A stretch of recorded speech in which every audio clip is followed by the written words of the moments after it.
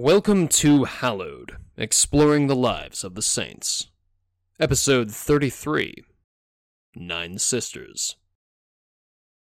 I'm your host, Tom Thorne, and in this podcast, I'll be taking you on a journey through the lives, adventures, trials, and triumphs of the great heroes of the Christian faith. Today we'll be talking about a legendary saint from the early church, whose obscure but exciting story of roguish adventure has traveled thousands of miles around the world. The Roman virgin and martyr, Saint Quiteria. Quiteria was born in what's now northern Portugal, but was then the Roman province of Lusitania, near the city of Braga, or Bracara Augusta, as it was called in Roman times, sometime in the 2nd century A.D. Now, the Romans had ruled over the Iberian Peninsula all the way back to the time of the Roman Republic for hundreds of years by this point. So it really makes the most sense to call Quiteria a Roman rather than Portuguese or any other modern nationality. The nations of Portugal and Spain and the various languages of the Iberian Peninsula had not developed at this point in history. Quiteria would definitely have seen herself as a Roman. Anyway, the story takes place sometime during the Roman period, probably in the 100s or the 2nd century AD. But we don't really have clear dates here because we're dealing with legend rather than history. As you'll see, many elements of Quiteria's story feel a bit more like a fairy tale than an accurate telling of events, so I'll leave it up to you how much you choose to believe or not believe. As always, with the lives of these early Christian saints, so much has been passed on through oral tradition that was only written down much, much later, long into the Middle Ages and beyond. So, it's really up to us to sift through the evidence and decide what we think sounds plausible to us. Take it or leave it, but it's a good story with a good message, and Quiteria is a real Christian saint. Though there are many versions of this story, owing to the aforementioned oral traditions, the main telling goes that Quiteria's mother was a Roman patrician, a noblewoman, named Calcia, the wife of the Roman governor of Lusitania. Calcia, most unexpectedly for a woman in her station, gave birth to nonuplets. That is, 9 children, all of them girls in this case, all at once. Quiteria was the oldest, followed by her sisters Euphemia, Liberata, Gemma, Ginebra, Germana, Basilissa, Marica, and Victoria. Now, this is biologically possible. There are a few modern cases of nonuplets, you can read about them in the news, but of course it's extremely rare, and it would almost certainly have killed a mother in the ancient world. But, according to the story, Quiteria's mother did survive. So, if you believe the tale, you might consider that the saint's first miracle. Calcia, her mother, as I mentioned, was a wealthy patrician. And she was also, like most women of her class, a pagan, not a Christian. By this time in Roman history, hardly any wealthy pagans were having kids.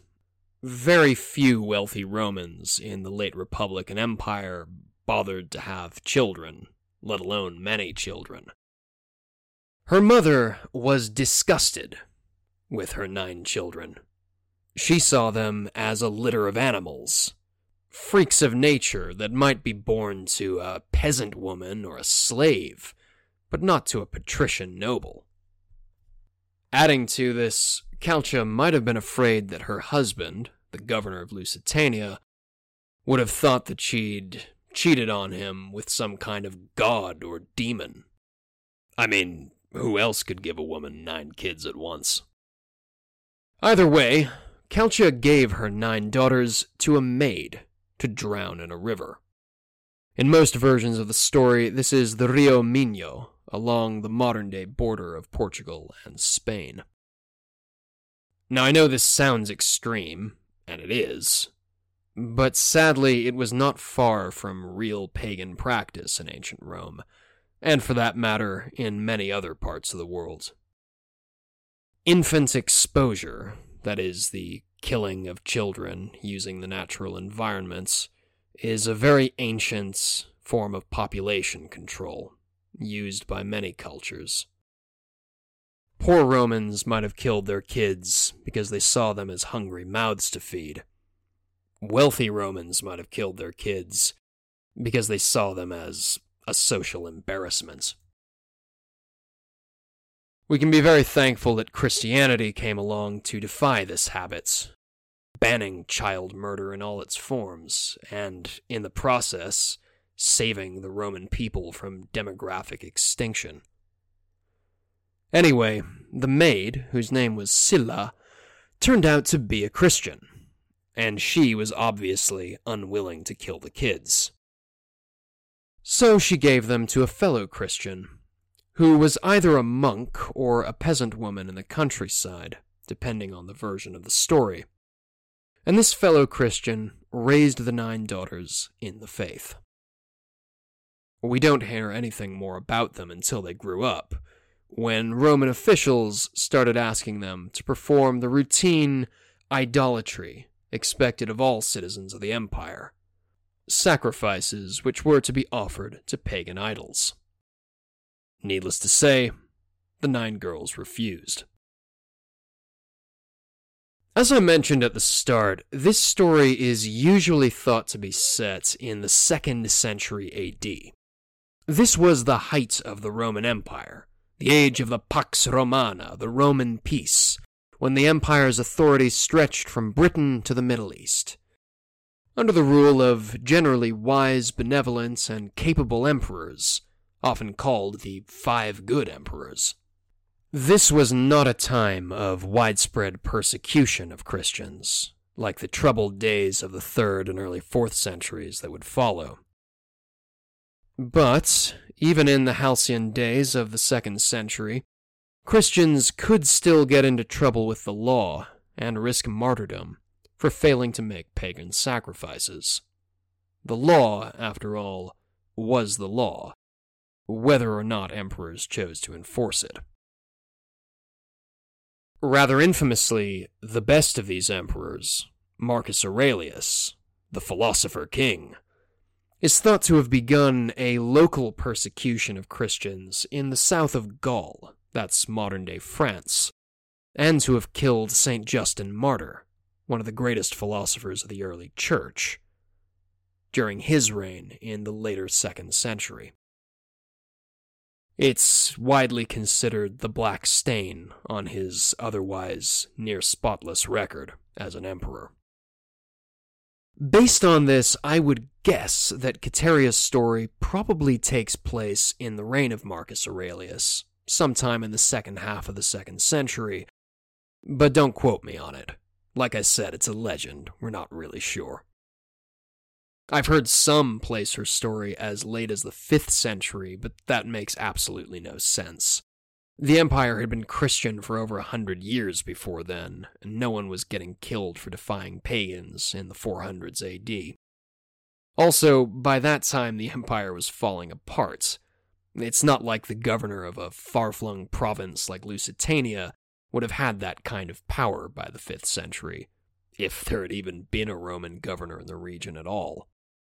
Anyway, that's the historian in me. I don't want to get pedantic on you. For their refusal to sacrifice to the old gods, the girls were dragged before the governor of Lusitania, who, as we know, turned out to be their dad. Recognizing them at once, the governor took them home and celebrated the return of his daughters, as you would expect.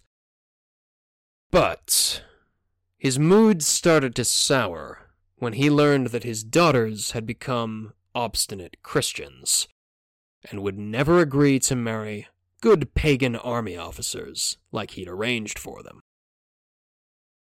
Their dad grew so frustrated with their continued refusal to bow to the old religion and to accept perfectly respectable marriages to rich pagan men that he eventually imprisoned them in a tower. No doubt, I would imagine, hoping to scare them out of their faith. But the 9 sisters managed to escape with the help of an angel, and they even freed the other Christians who were being held captive there. The girls fled into the rugged hills that now make up the Peneda Gerês National Park in Portugal. You can find photos of this place online. It's quite a gorgeous area, full of wooded valleys and secluded hidden streams, wild moors of golden grass, the perfect place for hiding out from the authorities. There, Quiteria and her sisters lived atop a mountain and spent their time in prayer, until the Romans caught up with her. She was arrested and dragged back to prison, where her dad repeated the offer: get married or spend the rest of your life rotting in jail. But Quiteria didn't take it, needless to say. Instead, she set about converting the other prisoners to Christianity, before being freed by an angel a second time and fleeing back into the mountains with her new Christian companions. Seeing that there were many other innocent Christians falling victim to the authorities, Quiteria and her sisters began a kind of guerrilla campaign to rescue Christian prisoners. You can imagine them now, falling upon caravans of Roman soldiers in lightning raids, charging down from the mountains like Amazons, liberating the Christian captives, and then disappearing again off into the hills. During these adventures in the wilderness, Quiteria is said to have cured rabid dogs with her holy words of power, no doubt taming them and perhaps keeping them as companions as well. This has made her the patron saint of rabies victims, among other causes. The quest of the 9 sisters went on for years, but eventually, several of them were captured, including Quiteria herself. Dragged once more before their father, he finally decided enough was enough, and had them executed. Being Roman citizens, they had the legal rights to a swift and painless death. Not so flippant as it may sound, given how the Romans dealt with foreigners and slaves. Quiteria and her sisters were beheaded, and their bodies were thrown into the sea. But, according to Portuguese legend, shortly after her death, the locals along the seaside saw Quiteria rising from the ocean, holding her own severed head in her hands, before disappearing as a ghost into the next life. What should we make of this legend that feels so much like a fairy tale? Well, like many stories from the ancient church, I don't think we need to believe that all the details are literally true to find deeper meaning within them. The story of Quiteria and her sisters being born to a mother who did not want them, for example, is hauntingly reminiscent of the world we live in today. In almost every developed nation around the world, in Europe, Asia, North America, you name it, it's seen as freakish, weird, crazy to have more than a few kids. I'm not saying, by the way, that every couple is called to have a big family. Obviously, that's between them and God. But when you reach the point where many wealthy countries are committing demographic suicide simply by not having enough kids to replace their own population, well, at that point you know there's a problem. Anecdotally, among my own generation, I'm a millennial, it's perfectly common to hear people describe children, especially babies, as gross, and talk about how they'd never imagined having one themselves. It's become normal, acceptable, sometimes the only respectable thing to do for couples to focus on their careers and their social lives at the expense of raising a family. All of this would have sounded eerily familiar to wealthy Romans of Quiteria's day. Her mother, whether or not she really had nonuplets, was no exception to the rule of the time. Roman couples, by this point in history, were going down the same pathway that modern developed countries have been going down for several decades, the path of not having enough children to replace themselves. A notable exception, who bucked the trend, was Marcus Aurelius and his wife Faustina. They ended up having 14 kids. Absolutely remarkable for the time, or really for any time. But that was because they were deeply in love with one another, from what we can tell, and really wanted to have a large family, setting that example of classical virtue and a good family life for their subjects. But the great majority of Romans paid no attention. They tittered at people who had too many kids, like so many wealthy people do today. And they went on, dare I say, contracepting themselves out of existence, until the Christian faith came along and saved them from self-imposed collapse. So yes, even though it's a fairy tale of sorts, I think there's a lot we can learn from studying the life of Saint Quiteria. Her world was not as far from ours as we may like to imagine. It's well worth remembering, especially today, that every child, wanted or unwanted, has a chance to be a saint. Today, Quiteria is mostly remembered in churches throughout Portugal, Galicia in the northwest of Spain, and Gascony in the south of France. But she's also honored most highly, all the way on the other side of the world, in the South Indian state of Tamil Nadu, where her legend has been preserved intact in a Tamil language manuscript. I can't read the manuscript, and there seems to be no English translation out there, so if any Tamil speakers are listening, then you know you have your work cut out for you. You may find some new twists to the story of Saint Quiteria. Her cult in Tamil Nadu is based in a fishing village called, apologies to any Tamil speakers listening, Kuttanukuri. I'm sure I butchered it. Where the faith was introduced by Portuguese missionaries and found a wide reception among the local people. As far as I've been able to tell, not being able to read the Tamil language and all, the Catholics of this village honor Saint Quiteria with a 9-day festival leading up to her feast day every May. It's quite a big affair, the sort of celebration which has sadly died out in many parts of Catholic Europe, but which we really ought to revive. I found a video of this festival, which you can watch for yourself, through a link in the show notes. Saint Quiteria is commemorated on the 22nd of May in the Catholic Church. She is the patroness of rabies victims, several towns around the world, and I think we might also pray to her for persecuted Christians and those working to set them free, given her story as a guerrilla fighter rescuing imprisoned Christians. I would also say that she's a good patroness for parents with unexpected children, and for children whose parents don't want them.